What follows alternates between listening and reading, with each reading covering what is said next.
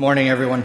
What we're going to do is go through a number of PowerPoints and different presentations from different teams that have been on different mission trips, and also we have Jake and Amanda here as well, that from Turville as well to present, and of course they have a presentation this afternoon as well.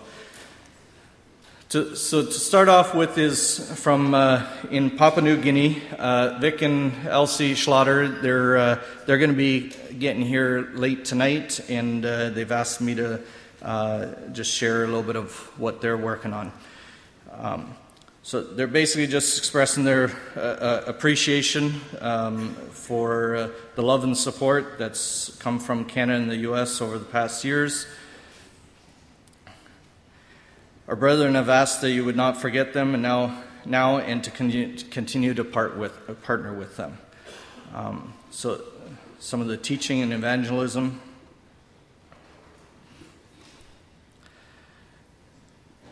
The Good News Christian Training School. The school continues to teach basic skills and Bible studies, and they have a new intake of students each year. They're very grateful for the assistance of the ACCMBC and ACCF has given with student fees. So some of the dormitories that they consider as temporary buildings. The literacy, they're learning to read God's Word in their own language, which many of us are aware of their literacy program. The old mission car that used to be used by the Schlatters, it's under repair. It needs some help now. So in January, they had a meeting with leadership. At this meeting, they discussed the world financial crisis, and that has become more difficult for others to give to the Papua New Guinea ministry. We encourage them to trust the Lord, who can supply all their needs, and to look to Him for wisdom in ways to become more financially independent. Just a picture from their meeting time.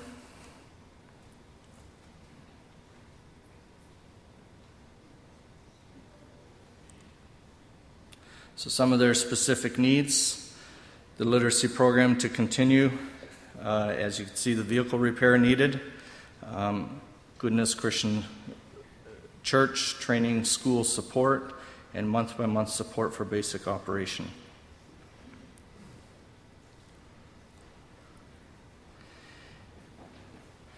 Support given can be given through the foundation and through the ACCMBC. It's done through child sponsorship, or actually school bursaries. Sorry. Next, we have Tecate, Mexico, and Rick's going to go through that.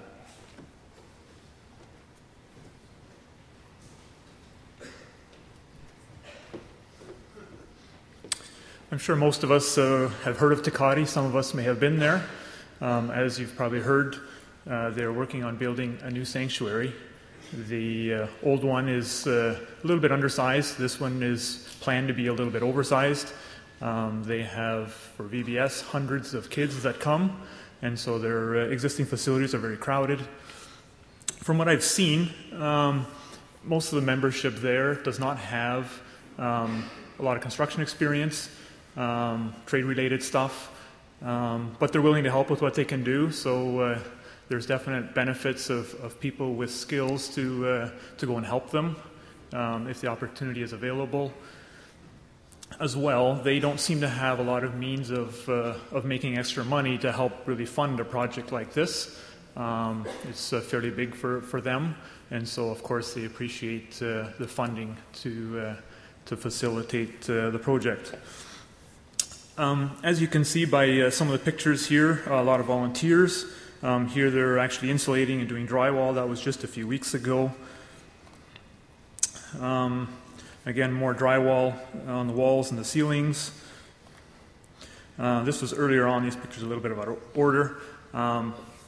Mexico is not the ideal place to to build compared to what we're used to in North America. Material is hard to come by in Mexico, very expensive, and some things we take for granted are not even available there practically. So here, this is back in March, we're actually making trusses, so we had to make all the roof trusses, as you can see stacked up on the right-hand side a little bit. So we had dozens of volunteers helping nail all the plates and do things like that. Setting the trusses, fortunately we had a crane. That was kind of a last-minute arrangement, otherwise they were going to go up the hard way. But fortunately, in a matter of just over a week, we managed to build all the trusses and set them all and actually have the roof sheeted and almost shingled, so it went very well. Again, more insulating and drywall. This building was actually built a little better perhaps than their average building, meaning it has insulation and even air conditioning, since in the summers it gets very hot, let alone having a few hundred people in an enclosed building. So some of those things have been roughed in now rather than trying to add later, because it is much more practical to do up front. So again, part of the week in February where the stucco is being put on the outside, the canopy up front is being built, the posts are being put up, and roof is almost ready for sheeting there. So one more drywall picture. This is looking in the right-hand corner of the sanctuary, so you can see the stage area, the plywood steps, the baptismal tub partially roughed in there, and that's a change room in the corner. And this is a shot as of, I believe, last week or the week before. This is one of the street side views where the exterior is pretty much finished, and what's left basically is the interior work. They need help with the flooring and painting and all the finishing things that come with finishing off a building. So if anyone feels they have something to contribute financially or even time-wise, I'm sure they would be happy to accommodate you. Thank you.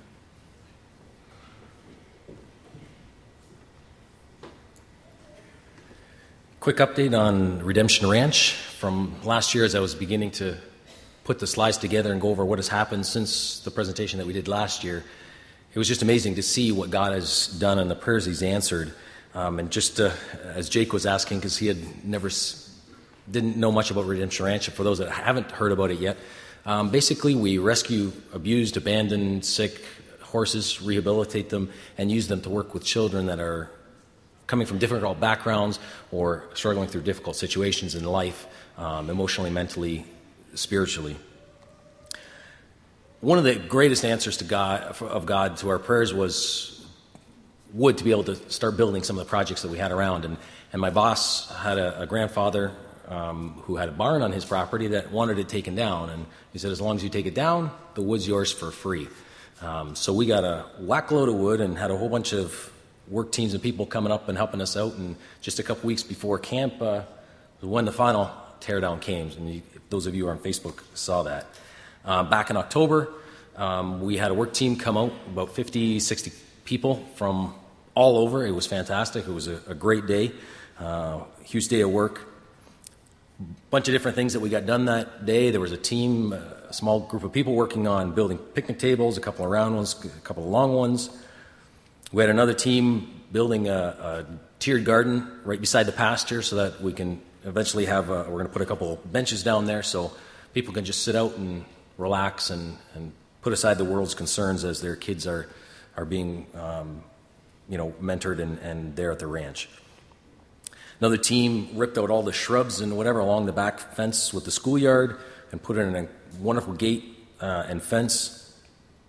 Another team was working on building one of the shelters that's in our north paddock so the horses can get away from the elements. And then over the last couple months, we've had Kyle Sanderson down with us from Pelham Park in Toronto, working with us and for us. And him and my dad and maybe a little bit of myself after work plowed through in about 4 days time, putting another horse shelter up on the opposite side out of the arena. And while he was there, we also put up a ranch gate for the entrance of our facility. And special thanks, obviously, to Brother Cy and Brother Dennis for their donation of not just the materials, but of the manpower to do it. And just a quick update on our children's ministry. We're starting off small right now because we're still trying to get the facility up to shape to be able to handle more kids and more crowds. But we have a young little guy that started back in October, November of last year, 6 years old at the time. His mother and father were divorced. He was getting bounced back and forth. His mother worked shift work, so every 2 weeks, for 2 weeks straight, he would never see her during the week because he was on afternoon shift, and he was just acting out in all kinds of ways. And when he came to the ranch, he was a rowdy little guy that was constantly bouncing off walls and very aggressive. And so every week he would come out for usually about an hour and a half, couple hours, and we would work with the horses and educate him on how to take care of them and how to take care of an animal. And actually since then he's got his own little dog now that he's taking care of. And it's just been incredible to hear the comments back from the teachers through his mom and through his mom of what a difference this little guy is.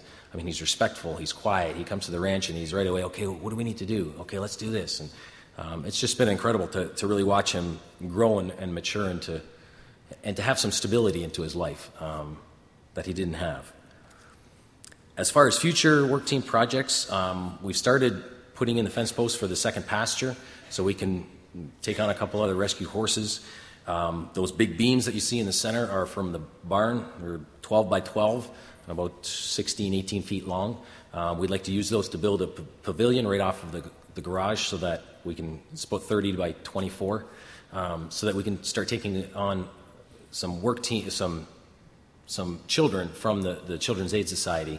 They'd like to come out and do some workshops at the ranch and things like that. So an area that we can kind of stay out from the heat and still be able to be outside. And the brick that was behind the barn that some of the work team had piled up in front, we're going to use to do the floor of the pavilion. So we'll need some help on those that have some experience in brick laying, and then continuing the steps around that tiered garden. So as far as our current needs, we've submitted all our information to a group that helps Christian charities put together their application for charitable status. They have all of our information, so they're just compiling it and we'll be submitting it for us.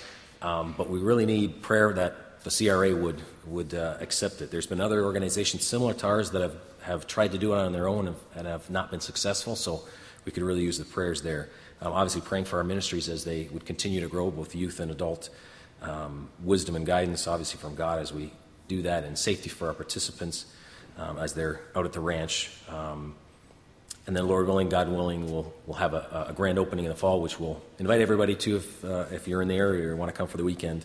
And obviously just that any financial needs that God has continued to meet every time we need something, but that they would continue to be met, and that funding for the current projects would be met.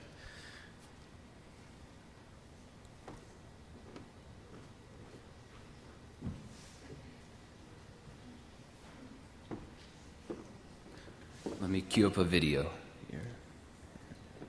Is a Christ-centered social outreach to the youth and abandoned children of southern Brazil. CLM is comprised of two children's homes, CLM Metequios and CLM Turbo, as well as CLM Plus, a support program to assist young adults who grew up in CLM as they transition into independent living. CLM is staffed by both Brazilian nationals as well as citizens of other countries. Kevin King from Tremont, Illinois, sits as the president of CLM's board of directors, and he also holds the position of director of the program. Children are placed in CLM through their government, whose goal is to place them in family within 2 years. This could be through placement with relatives, foster care, or adoption. My name is Jake Teeter. My wife Amanda and I have been serving at CLM for the last 3 years. In October, we moved to CLM Turbo to help reopen the orphanage there. I work full-time in the area of childcare. The kids come home from school at lunchtime, and I watch them until bedtime. Many of our kids are behind in school. To help them improve educationally and developmentally, we have implemented an after-school reinforcement program. The kids rotate through stations each day to work on reading, math, computers, handwriting, and English. Amanda does occupational therapy with the kids who need extra help with fine and visual motor skills.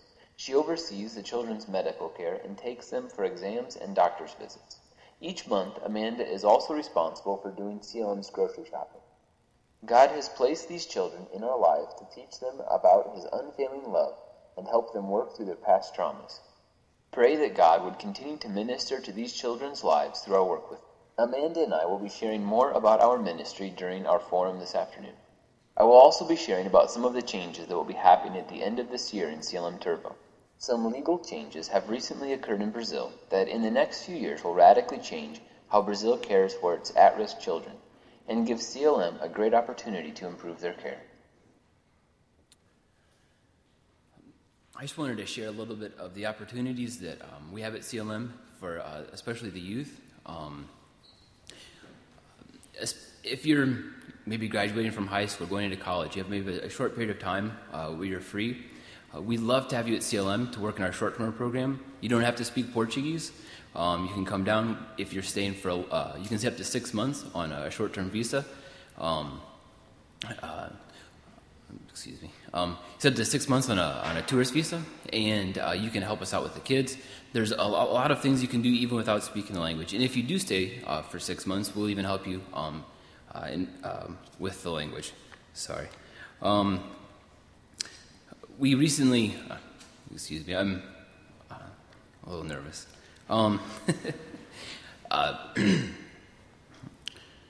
When I learned Portuguese, I'd hoped to become bilingual, but in the end I found out that now I'm semi-lingual. So, just trying to clear my thoughts. Okay. In October, Amanda and I, as we stated in the video, moved to Turvo to help reopen the orphanage there. There was a lot of maintenance work that needed to be done. And in November, we received a team of brothers that came down that helped us finish the apartment that we'd move into. We were very thankful for them. Without their help, we would not have been able to move into our apartment before we took on kids. We got kids from Entre Rios, the orphanage Entre Rios, moved over to CLM Turvo in December. And since then, we've been developing our ministry. We've been training new missionaries. We've been kept pretty busy with the kids. Right now, we have 8 children. We've had a high of 15 just a few months ago. With some of the legal changes that I referenced in the video, children are being moved through the system very quickly. In this forum this afternoon, which will be in the Campus Center, room 105 at 2 o'clock, I'll be discussing also some of the legal changes that have happened, as I referenced in the video. We'll be coming up on some larger changes, especially in CLM Turvo, possibly around December. And it's difficult to get into all the details. It's legal changes. They're kind of somewhat difficult to explain in a short period of time. So if you're interested, or if you're interested in learning about coming down to CLM as a short-termer, just stop by our forum this afternoon at 2 o'clock in the Campus Center, room 105. Thank you.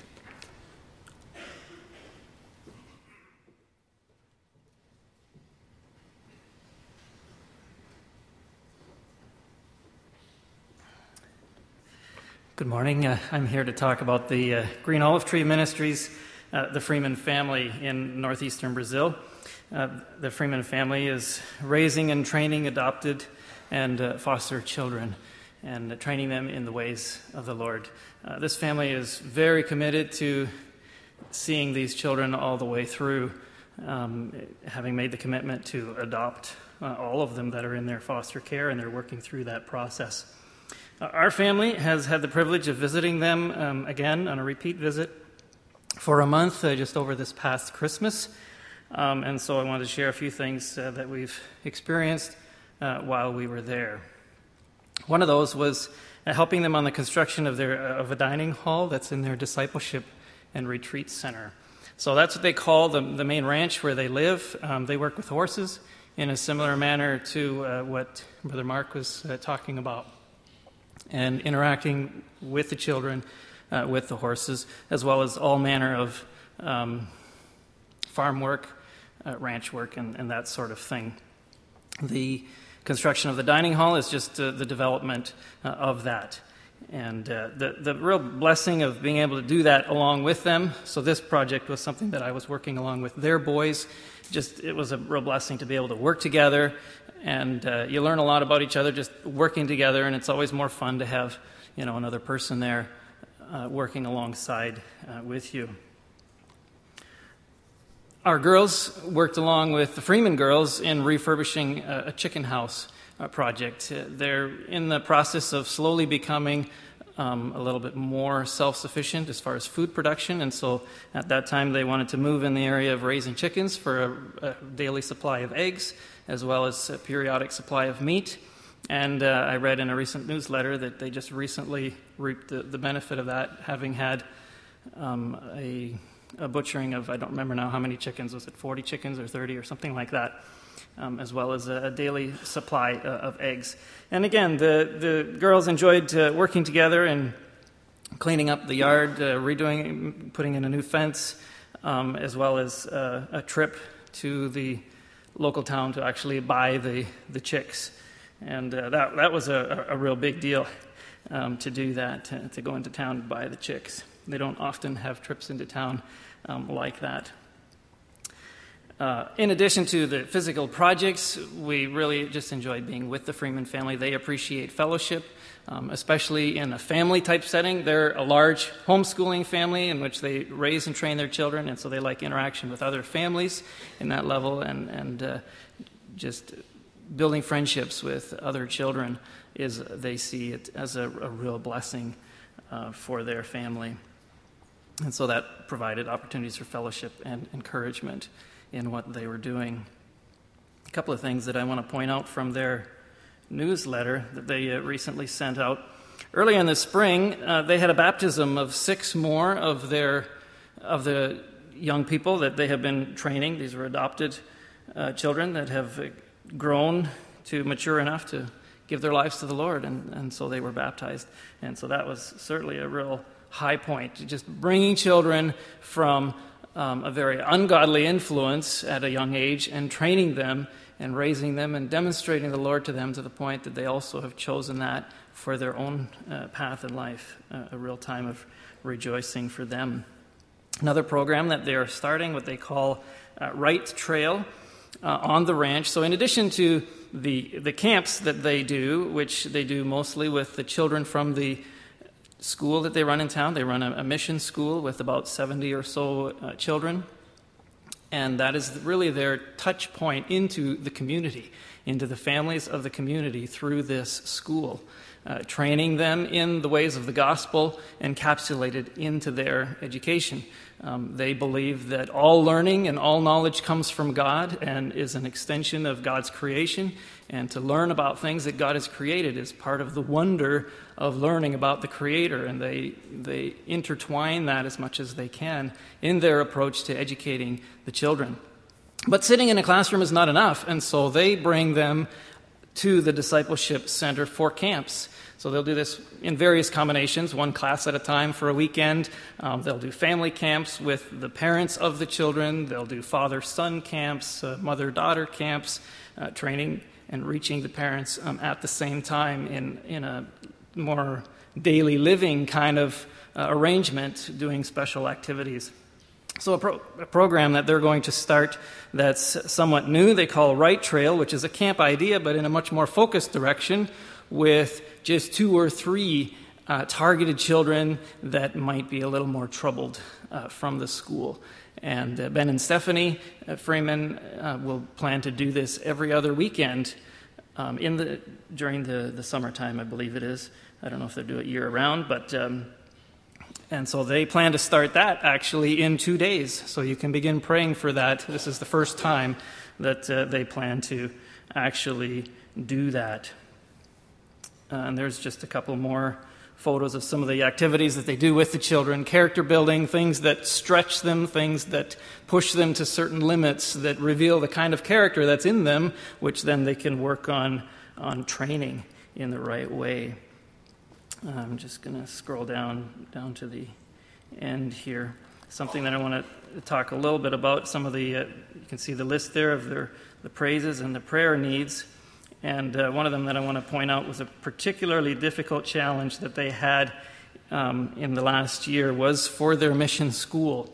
Through a sequence of unfortunate events at the end of last year in December, all 4 teachers that were hired are no longer with them. And so they had to quickly go through the process of hiring new teachers in time for their January restart, which they have done, but it's difficult because in training and teaching the teachers in the philosophy of education, which is centered around the Lord Jesus Christ. Most teachers that are hired are not thinking of education in those terms. And so that's been a real challenge for them. And so I'm going to ask that you certainly pray for them in that regard, as well as all of the things that we've been talking about in regards to that. One final thing, and I just want to point out, there is a CD project that has been made. Our girls have developed a real close connection with the Freeman family, and so together they have worked on making an instrumental CD that sort of promotes the Green Olive Tree Freeman family cause, and that will be available in the dining hall during the lunchtime.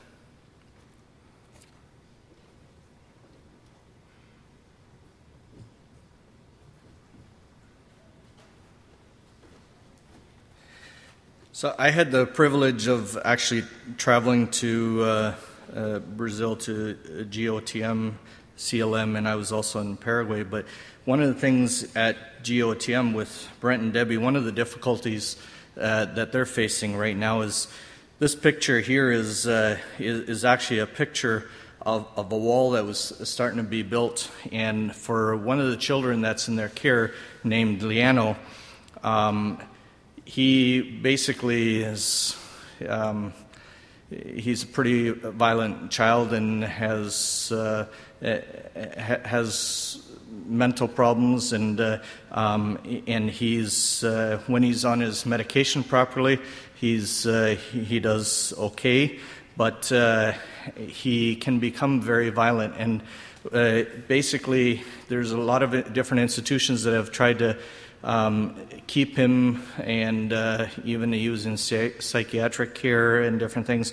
Nobody could handle him. So the judge basically said that he was originally in Brent and Debbie's care, and that's where he needs to go. And part of the criteria of him going back there is they had to build a separate shelter for him that he needs to be housed in, and that it needed a certain amount of yard space, and it needed a high concrete wall going around to contain him for during the night, and it's quite a challenge. And I mean, to them, the first reaction is, well, how can that be just forced onto us? And but this particular judge is the same judge that has worked with them in every one of their cases up to this point, and has been very lenient towards them to assist them.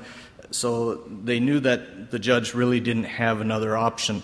But so basically, they turned the one workshop into a housing area, like an apartment for this particular child. And I mean, good thing that their one son, Ben, is a bricklayer. He's been doing a lot of the work. He does an excellent job. But, I mean, even this child's bed is made from concrete. Maybe it gets a mattress on top, but because he destroys absolutely everything. I mean, I was staying in a little apartment beside of where he was actually staying, and every window in the place is completely broken. Everything's broken. I mean, it's just he gets into these rages, and so they need a lot of prayer support to help them with being able to manage this child while they have all their other children that they're taking care of there as well.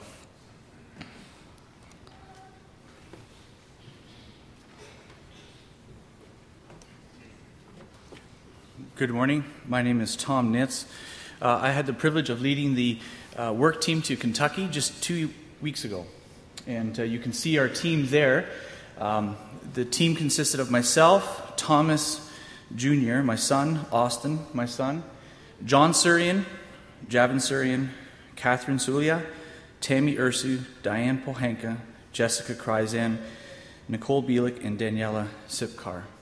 And there's two that were originally on the team that are not in the photo. Sister Esther Mueller and her sister Judy Weinhardt from Hamilton, Esther from Mansfield. They originally were on the team, but just the week before we left, Paul had to have the operation, so they were not able to be with us. Just a background quickly of the Galilean Children's Home. They, as you can see on the sign, it says they were started in 1969. And they originally started, it was originally started by Jerry and Sandy Tucker. I don't have a photo of Jerry or Sandy anymore. He's a man in his 70s, big, long, white beard, nice fellow. And when they first married, they couldn't have children, and she had such a passion for children. And so through certain circumstances, the children's authorities in Michigan gave them an opportunity to adopt some children from a family, and it just started progressing from there. They had 2 of their own daughters eventually, and over time, they became known in their community in Michigan, and then now also in Kentucky, as people who, and I think it even says there, it doesn't say on the sign here, but they just couldn't say no. There's always room for one more person.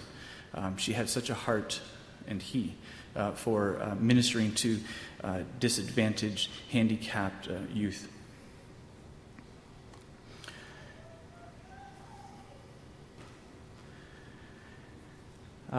Some of the buildings on the facility there that we see, the facility started as one small log home. And then as need would present, they would continually build more and more and more. And much of what you see here is on the left there, Mary Martha House. That's where they house all the volunteer staff. They give opportunities for as short as 3 months for young women to come in and volunteer with the running of the home. They have a ministry called the Bread of Life Cafe that is meant to support the home. They also have a gift shop in there. On the bottom left, you see the Galilean Christian Academy that was established to allow them to educate their children and children from the community, obviously a Christian school. And then on the bottom right there, you see a house called Butchie House. That was donated by parents of one of the children who ended up living there. You also have a building here called Joseph's Storehouse, and its purpose is strictly to store the grocery goods and items that are donated over the course of a year, because they don't come in on a weekly, regular basis. Some will come a truckload at a time, so they need the facilities, and they have walk-in freezers there. And there are some groups that will do great fundraising drives and then take all that money and purchase food items that are necessary for the running of the home. It's a rather large home. I should have got the current numbers, but there's many kids that are in there, and it takes upwards of, I'm going to say, almost $2 million a year to run this home. And so much of that cost comes in the form of, or much of the needs are supplied by donations. Many of the homes on the facility there have been built by our sister church. They've been very active there in the past, and they have spent the time and raised the funds, and then also supplied the manpower to come and build these facilities for the home. This one here in particular is called the Angel House, and it houses the Born Free Ministries, and this is a ministry that they offer to young women who are finding themselves imprisoned but have small children. And they don't have many options. They can either hand the child over for care to their families, which are oftentimes very dysfunctional, so that's not always a good option. Another option would be to hand it over to the state, and I don't know if they can get them back after that. I think the bar or the standard that they have to then present after they've come out of prison is very high, and I don't know if they always get their children back. So Jerry and Sandy, recognizing this need and being approached, provided now a home where they will take the children in while the parent is in, and it's almost always a single parent, a single mom. While she's in prison, they will care for this child, and once a week they will take the babies to the prison and allow the moms time to spend some time with their children to keep that connection. And then as the moms come out of prison, the children are returned then. Unfortunately, not every mom. It used to be that they would wait for the mom to come and retrieve the children, and there are about 4 or 5 children who live at the home permanently because their moms just never came back. It's a very, very sad reality that, even though these women are being imprisoned, their past, the children that they bring with them, they need to be cared for. So this is the Angel House. And here you can see some of the photos of the Angel House. It's set up for up to 40 children. And I believe currently there's just slightly under 20 there. And we were not allowed to know their names or their ages, but this one I believe that Jessica is holding was 3 days old when she arrived at the home. The Blessing House, this is a medical ward that's on the home property there, and it houses some of the handicapped children there. And this is a place of heartbreak. I go in there, and I think this is the most challenging house for anybody to enter when they first come to the Galilean Children's Home, because there you meet the most broken bodies and the most unlovable people in the most unlovable form that you can imagine. It is so awkward. When I first went there, I was just so terrified of being with these people. Not because they were scary, but because it was just so out of my comfort zone. And as the week progressed, the first time I went, and this was in 2008, I learned that the Blessing House almost always applies to the people who are coming in to visit. This is a house of blessings. It is the place where I love to go now every time I go back there. Amy, you see her on the top right, microcephalak, I think it's called. Her skull was too small for her brain. She came originally, and she was mobile and walking about, but now she's confined to the bed or to a wheelchair, always having to be at a certain angle. And yet she's such a precious person. I spend as much time as I can with her. And although she cannot speak, she knows some primitive sign language, and she loves her Christian music. And I'm almost at a loss for words with what God shows me about himself when I go to a place like this. I think almost everybody who comes on the work trip with us struggles with this place, because you have people who are drooling excessively. You have gnarled and broken bodies, and you don't know where to touch a person, and they long so much to be touched, and you don't know how to interact with them. And you don't see him on here, but there's a young man there named Lance, and he loves singing, and he just lights up, and he's all gnarled, and his knees and everything just all bent up, but his face just lights up when the girls would always come and sing Jesus Loves Me. Rosie, there up on the top left, she's such an entertainer, and she comes running out at full speed, and she'll just hug you and attack you.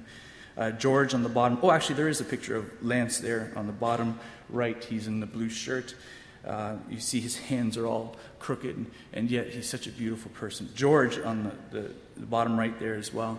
He's such a beautiful person as well, and I'm so blessed to be able to know somebody like him. As a mission board, we've been going down there since August of 2008 was our first trip down there, and we've been going every summer since then, and in between as well. Whenever there's a group that was willing to go and had the time, they would always receive us. There's some more photos in Blessing House. We went down there on the June 30th, so we were there for Canada Day. So we were proudly displaying our Canadian shirts. One of the big parts of our team this year, and I'll just back up quickly. Our team consisted of 5 guys and I don't know how many girls. 6 girls, I think it was. 7 girls, I can't remember. Anyways, they're here. When we put out the advertisement for the team, it was a construction team, and I started getting all these applications from ladies, and I'm thinking to myself, okay, that's good. We always need the ladies down there because they separate us and they get the ladies doing some stuff. And then it just kept growing and growing and growing. I'm like, Lord, we have to do some construction here too. And he reminded me, I'm the leader of this team, not you, Thomas.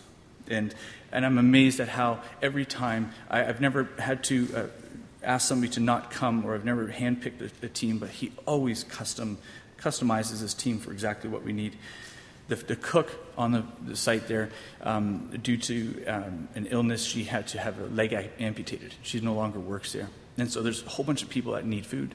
And it's a real struggle for the staff to have to go and always prepare food. And our ladies were busy almost the entire time preparing food. It was a wonderful week for everybody because they were able to get some good home cooking again.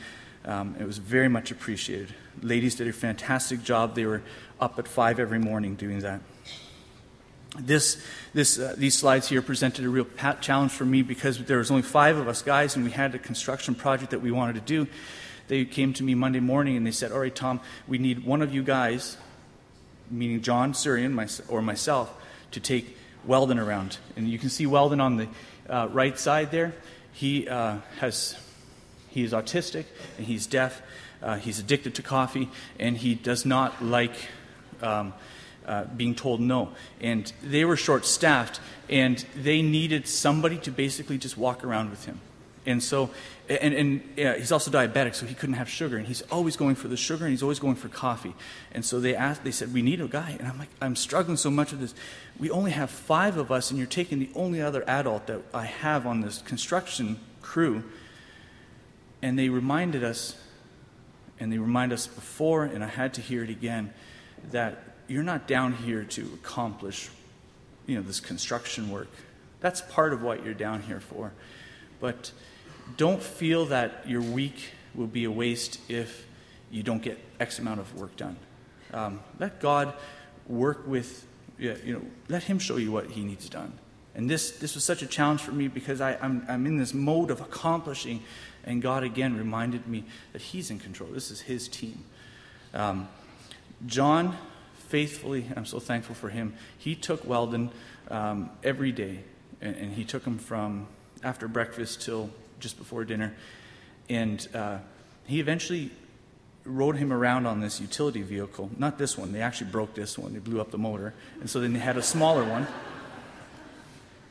They had a smaller one that he cruised for miles and miles and miles in the hills of Kentucky. And Weldon, when he's on the back of that machine, he just absolutely loves it. He's content.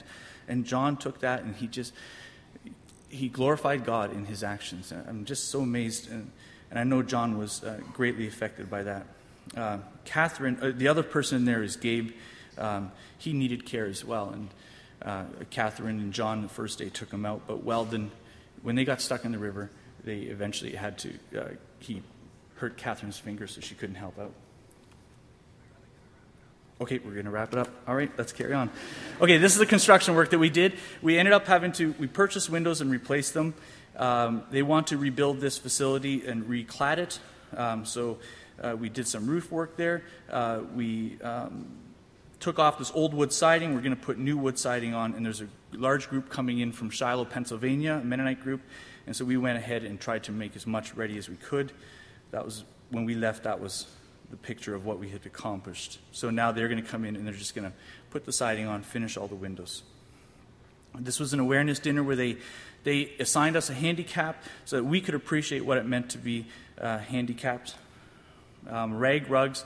This is this lady here on the bottom right. She is blind, but she puts together these rugs and they sell them at a quilt auction every fall.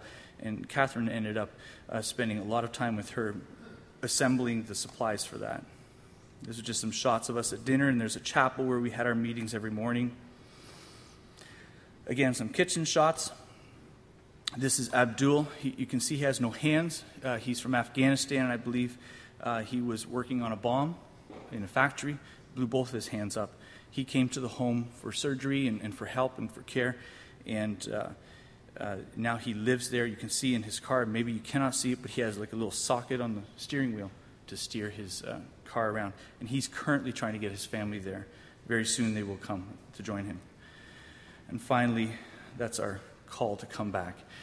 In the fall, we have a quilt auction that happens, and this is something where they have donations come from all over America of quilts that they sell, and then the funds go towards the home. We will be sending another team down at that time. That will be the quilt auction happens the second Friday of October. So we haven't put the advertisement out for it, but I would like to also welcome all of our American brethren to join us. Heretofore, it's only been the Canadian churches that have been down there, but I please would welcome you to come and join us. Thank you.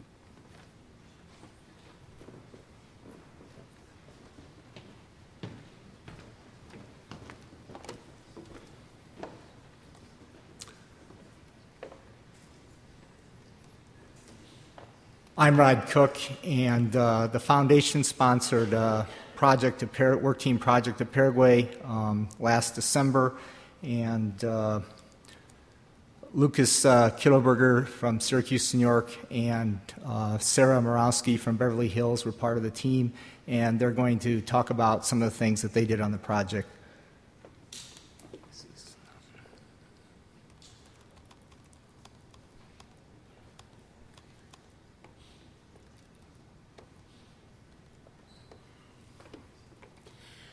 I will talk about the work that we did down there, I promise, but I was approached at dinner yesterday and asked to speak, and I was racking my brain trying to figure out what to say and how to say it, and during Inspiration Hour last night, Brother Gibb mentioned, I was thinking over things in my head, and one line that he said stuck with me, and he said it was God's timing. And I realized in that moment that I wanted to spend a little bit of my time today talking about how I ended up as the only non-New Yorker on a work crew going down to Paraguay. And it actually started in a car ride coming back from Brunswick last October. A friend of mine and I were chit-chatting in the car, and out of the blue she turns to me and she goes, "I want to go on a missions trip." And I went, "Okay." She goes, no, like seriously, we need to go on a missions trip. And that was it. That was the spark that started me going down there, and I was at a position in my life at the time where I had the time to go, but I was unemployed, and I couldn't figure out how I was going to come up with this money to go down to Paraguay. And so I went to my home church, and I asked them for help and support, not just prayer support, but financial support in sending me as well. And my church came back down to the penny, the exact cost of my flight. And if I had any doubts prior to that I was supposed to go, they were all cast aside at that moment. So that's how I ended up going down to Paraguay. And this is a picture of the school, which is attached to the church. And we had a couple of days where we were all working at the school together, and then the guys went and they worked on the basketball, which Lucas will talk about, and the girls stayed and we did painting. And I know it's hot here at Eastern Camp, but the hottest day down in Paraguay was 127 degrees. And we were inside a building painting, and the building had tiny windows, no air conditioning, and a fan that had 2 speeds, off and whatever it felt like giving you. Sometimes that was incredibly fast, and sometimes it was barely moving. And we were painting. So I've learned to appreciate this weather is beautiful to me. But this is the taller building that you see in the back there is the newest addition to the classroom. And that's where the ceilings are over 9 feet tall. And we had to, by we, I mean these guys, had to stand on ladders to paint the top because we couldn't reach there. And I'd love to talk to you about that sometime, about what it was like to watch them. That's a picture of the church, and you'll see over to the left there, you can start to see like there's a drop in the ceiling, and that's the school over there.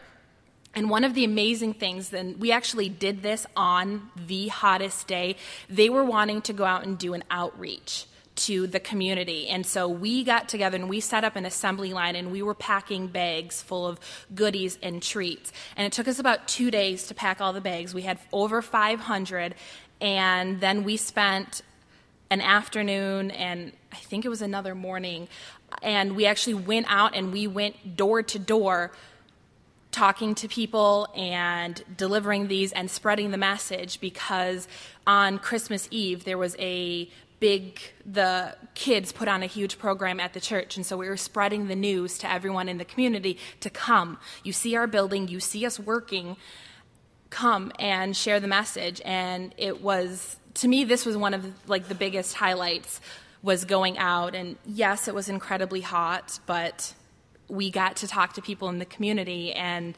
share the message with them. And this is us in our assembly line, and these are all the blue bags that we were carrying around and passing out. And if you'll excuse me, I have lunch duty, so I'm going to be stepping out, but Lucas is going to be talking about the basketball.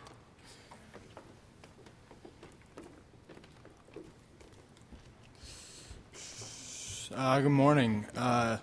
One of the other projects that we were working on in Paraguay was building basketball hoops. And we were building them at this place called the Quinta. It's a house that the church owns, and in the back they have a court that they use for soccer and volleyball. And it's a really crucial part of their church because there were several times throughout the time that I was there when the whole church would gather at these courts and watch not only the kids. There were some older people playing too, but they would all just get together and watch sports, watch each other play, and they also rent this court out for short periods of time to people in the community who wanna come and play. So a good addition to this was basketball hoops, and it's not just going out and buying some basketball hoops, because they don't do that. We showed up one day and there was 2 large pieces of metal and a couple pieces of angle iron and 2 rims that we brought in suitcases. And we were told to make some basketball hoops.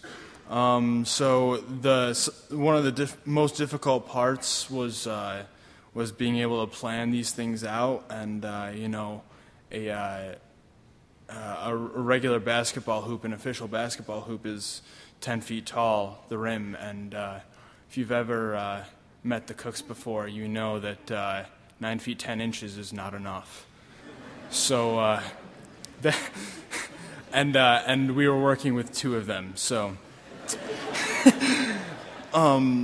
So yeah, after some careful planning and trying to visualize what these were going to be like, we started cutting up the metal. We had a welder that we used, and being able to reinforce these and making a plan for how they were going to look was some stuff that we needed to work through. They were very heavy. So putting them up was difficult, and then bracing them for the cement to be able to dry. And this is the finished product of one of them.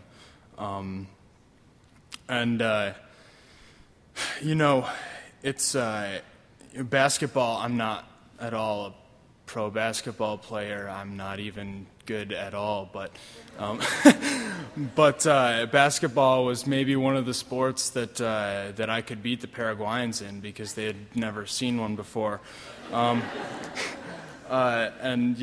Lord willing, I'd like to go back this year, and my fear is that they're going to be way better than me when I go back. But yeah, then here's some more Paraguayans, but yeah. Rod will finish up here.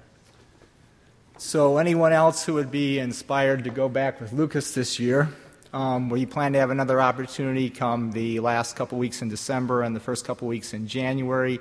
So what we'd like to do is to continue work on building the dining room and the roof, and I don't know if there'll be any more basketball hoops to put up, but if we have the funds, we'd like to finish the dining room, and in preparation for putting classrooms on top of that, a second story, which they need additional classrooms. Also, we're looking into some potential projects in Brazil, but we don't have anything definite on that. And if you'd like more information, please contact me. See me at camp here, or there's my email address if you'd like to contact me.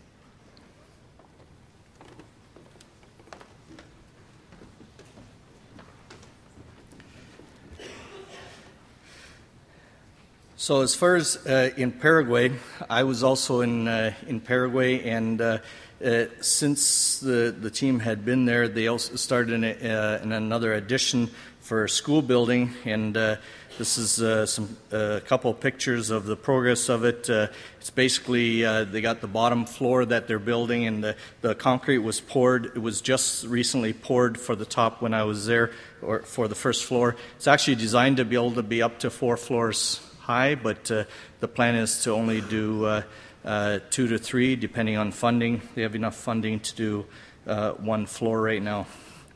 One of the things that it's just a picture with me with some of the children there, but it's a sign in front of for the church itself. Karen, so Oscar and Karen, I stayed at their place, and the student there is actually a student that did all the translating for English for me while I was there. Because one of the things that they did is they announced that the director of the ACCMBC was coming down, and so they basically let the parents know from the parents of the children that we sponsor that I was coming down. They were going to give them the opportunity to see me in the evening. I had no idea this was planned, but it was all of a sudden told. So, and of course, Oscar took the opportunity to address these parents, since a lot of the parents don't hear the Word of God being spoken. He took the opportunity, since they were coming together already, to also have a sermon for them. A picture of them outside. One thing that I found very unique is the level of appreciation that these parents had is incredible. I mean, for the amount of children that we sponsor through the Canadian Mission Board, I'm not sure if there was a single parent missing at that meeting on the evening that they came out there. So with the Canadian Mission Board, one of the things that we do a lot of is basically sponsoring of children, and with bursaries for schools, and that's kind of the count of in 2011 in Paraguay we supported 63 children at GOTM school. We're supporting 38 CLM. There's 13. At Napoceno Boys Orphanage, there's 12, and at the GOTM home, there's 12. Zambia, Africa is one thing I want to talk about here a little bit as well. Is we just had a team that was in Zambia in February, March. Dennis, Diana, Delia, Nancy, Scott, Tina, and Kristen. It's the picture of the team that went. They went down to finish doing some of the work that on the first team that we had go down in August of 2011.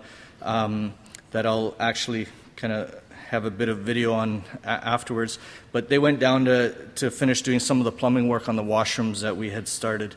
And Scott Weinhardt had quite a task to work with as many minimum tools as he could, and he had a whole lot of apprentices helping him all the time.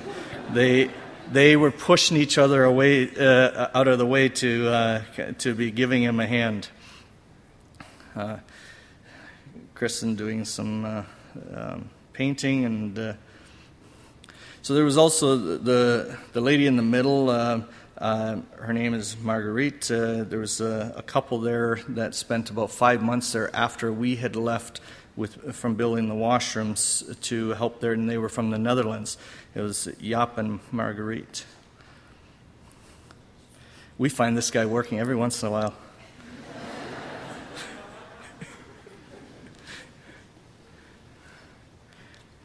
So the children there in Zambia at the Harmony Community School, there's about 300 students. Many of them, they're orphans or vulnerable. They can't afford the government schools. But at this particular school, there's no children that are turned away. generally you have to have shoes and a uniform and a few things and stuff, but they can come with no shoes. So the children are taught English at the school, but a lot of teachers translate into their tribal language, Bemba, teach grade 1 to 7. They require a 40% passing grade to allow them to go to the grade 8. But currently there are no community high schools, so in order to go to high school, they need to pay a tuition. It's a picture of the existing school building that's there. Just a few of the pictures of. It's absolutely amazing how happy these children are with absolutely nothing.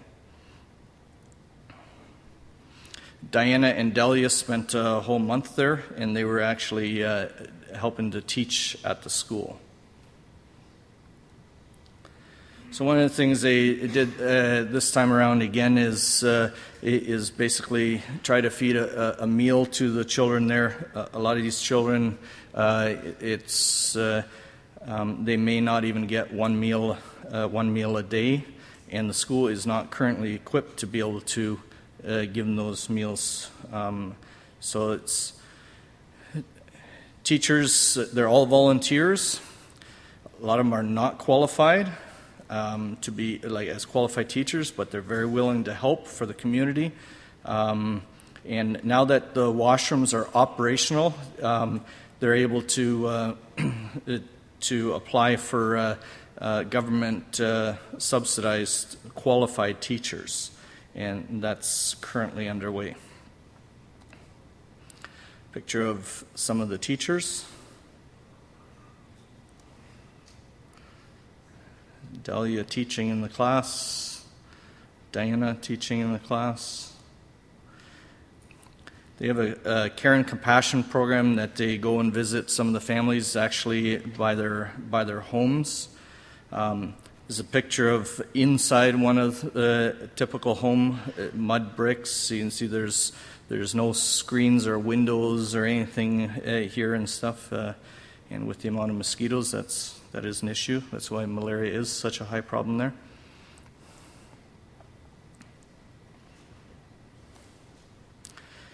Again, at one of the people's homes, but you can see even the roof, what's actually holding the roof together. It's just tarps and tin and stones holding it down just to keep it in place.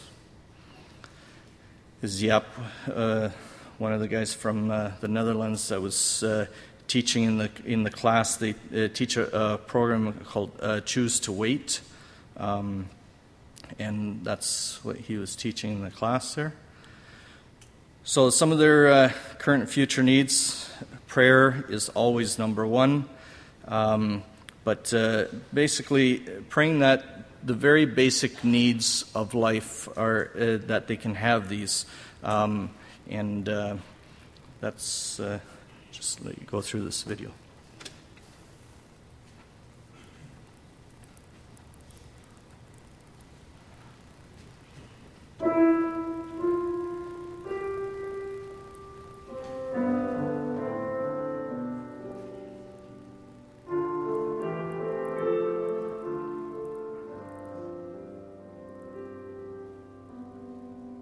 Weak and wounded sinner, lost and left to die.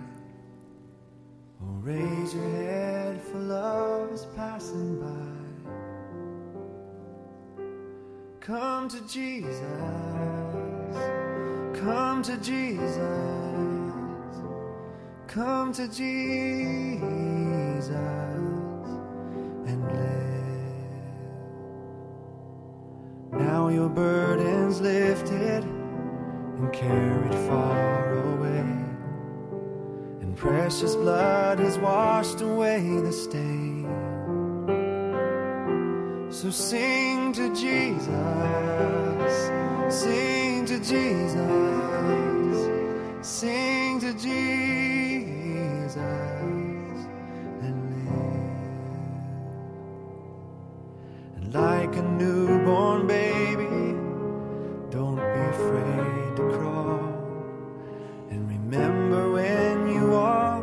sometimes we fall. So fall on Jesus,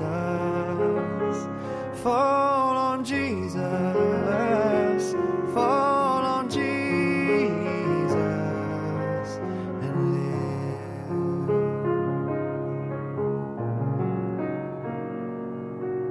live. Sometimes the way is lonely and steep and filled with pain. So if your sky is dark and pours the rain, then cry to Jesus, cry to Jesus, cry to Jesus and live. Oh, and when the love spills over and music fills the night, and when you can't contain your joy inside, then dance for Jesus, dance for Jesus, dance for Jesus, and live.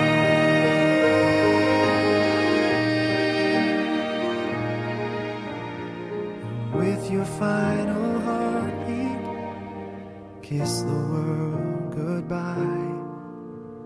Then go in peace and laugh on glory's side, and fly to Jesus,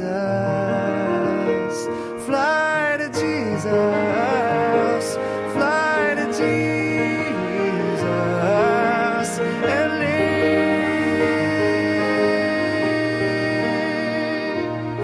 Fly to Jesus, fly to Jesus, fly to Jesus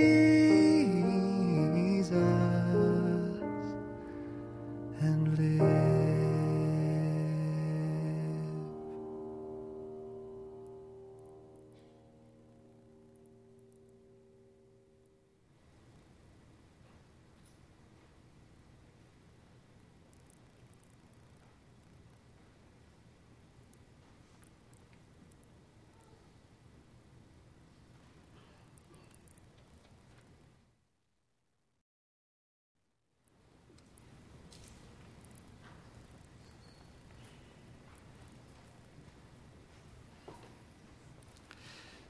The only one thing that I want to still say is if you want to see your life change dramatically, just go on one mission trip.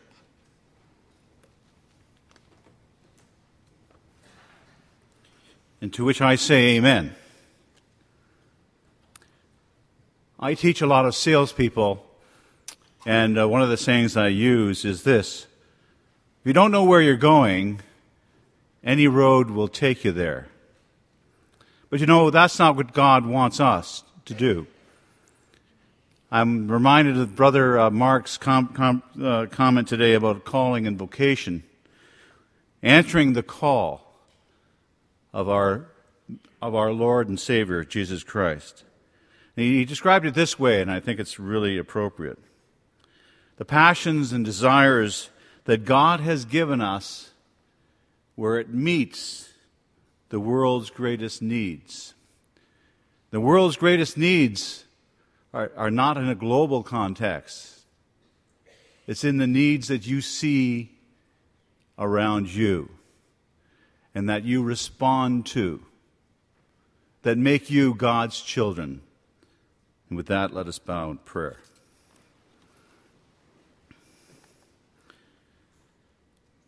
We are thankful, O Heavenly Father, first, that Thou hast called us, that You have called us to work in Thy vineyard, and that You have raised Your children up to answer the call, to respond to the needs of others, to show that they indeed love their neighbor and that they have the compassion to work for the kingdom. Not for payment, not for results, but because we love thee, because thou hast first loved us. And so we ask, O Heavenly Father, that we would continue to answer the call wherever we see a need, and to do what we are able to do and what thou dost give us to do, O Heavenly Father. But most important, that we respond, that we act, and that we take the opportunity, O Heavenly Father, to do whatever we can when we are called upon to do it. And for this, O Heavenly Father, we thank thee. We thank thee for the opportunities. We thank thee that thou dost inspire those to work in various programs and work on various work teams to further the kingdom and to invite others to come and follow you. For, O Heavenly Father, that indeed is what thou hast asked us to do. And so we are thankful. We're thankful, Lord, that many are answering the call. And we ask that those who are sitting in this room might find the same inspiration to do what thou would want them to do, and to start today. In Jesus' name, amen.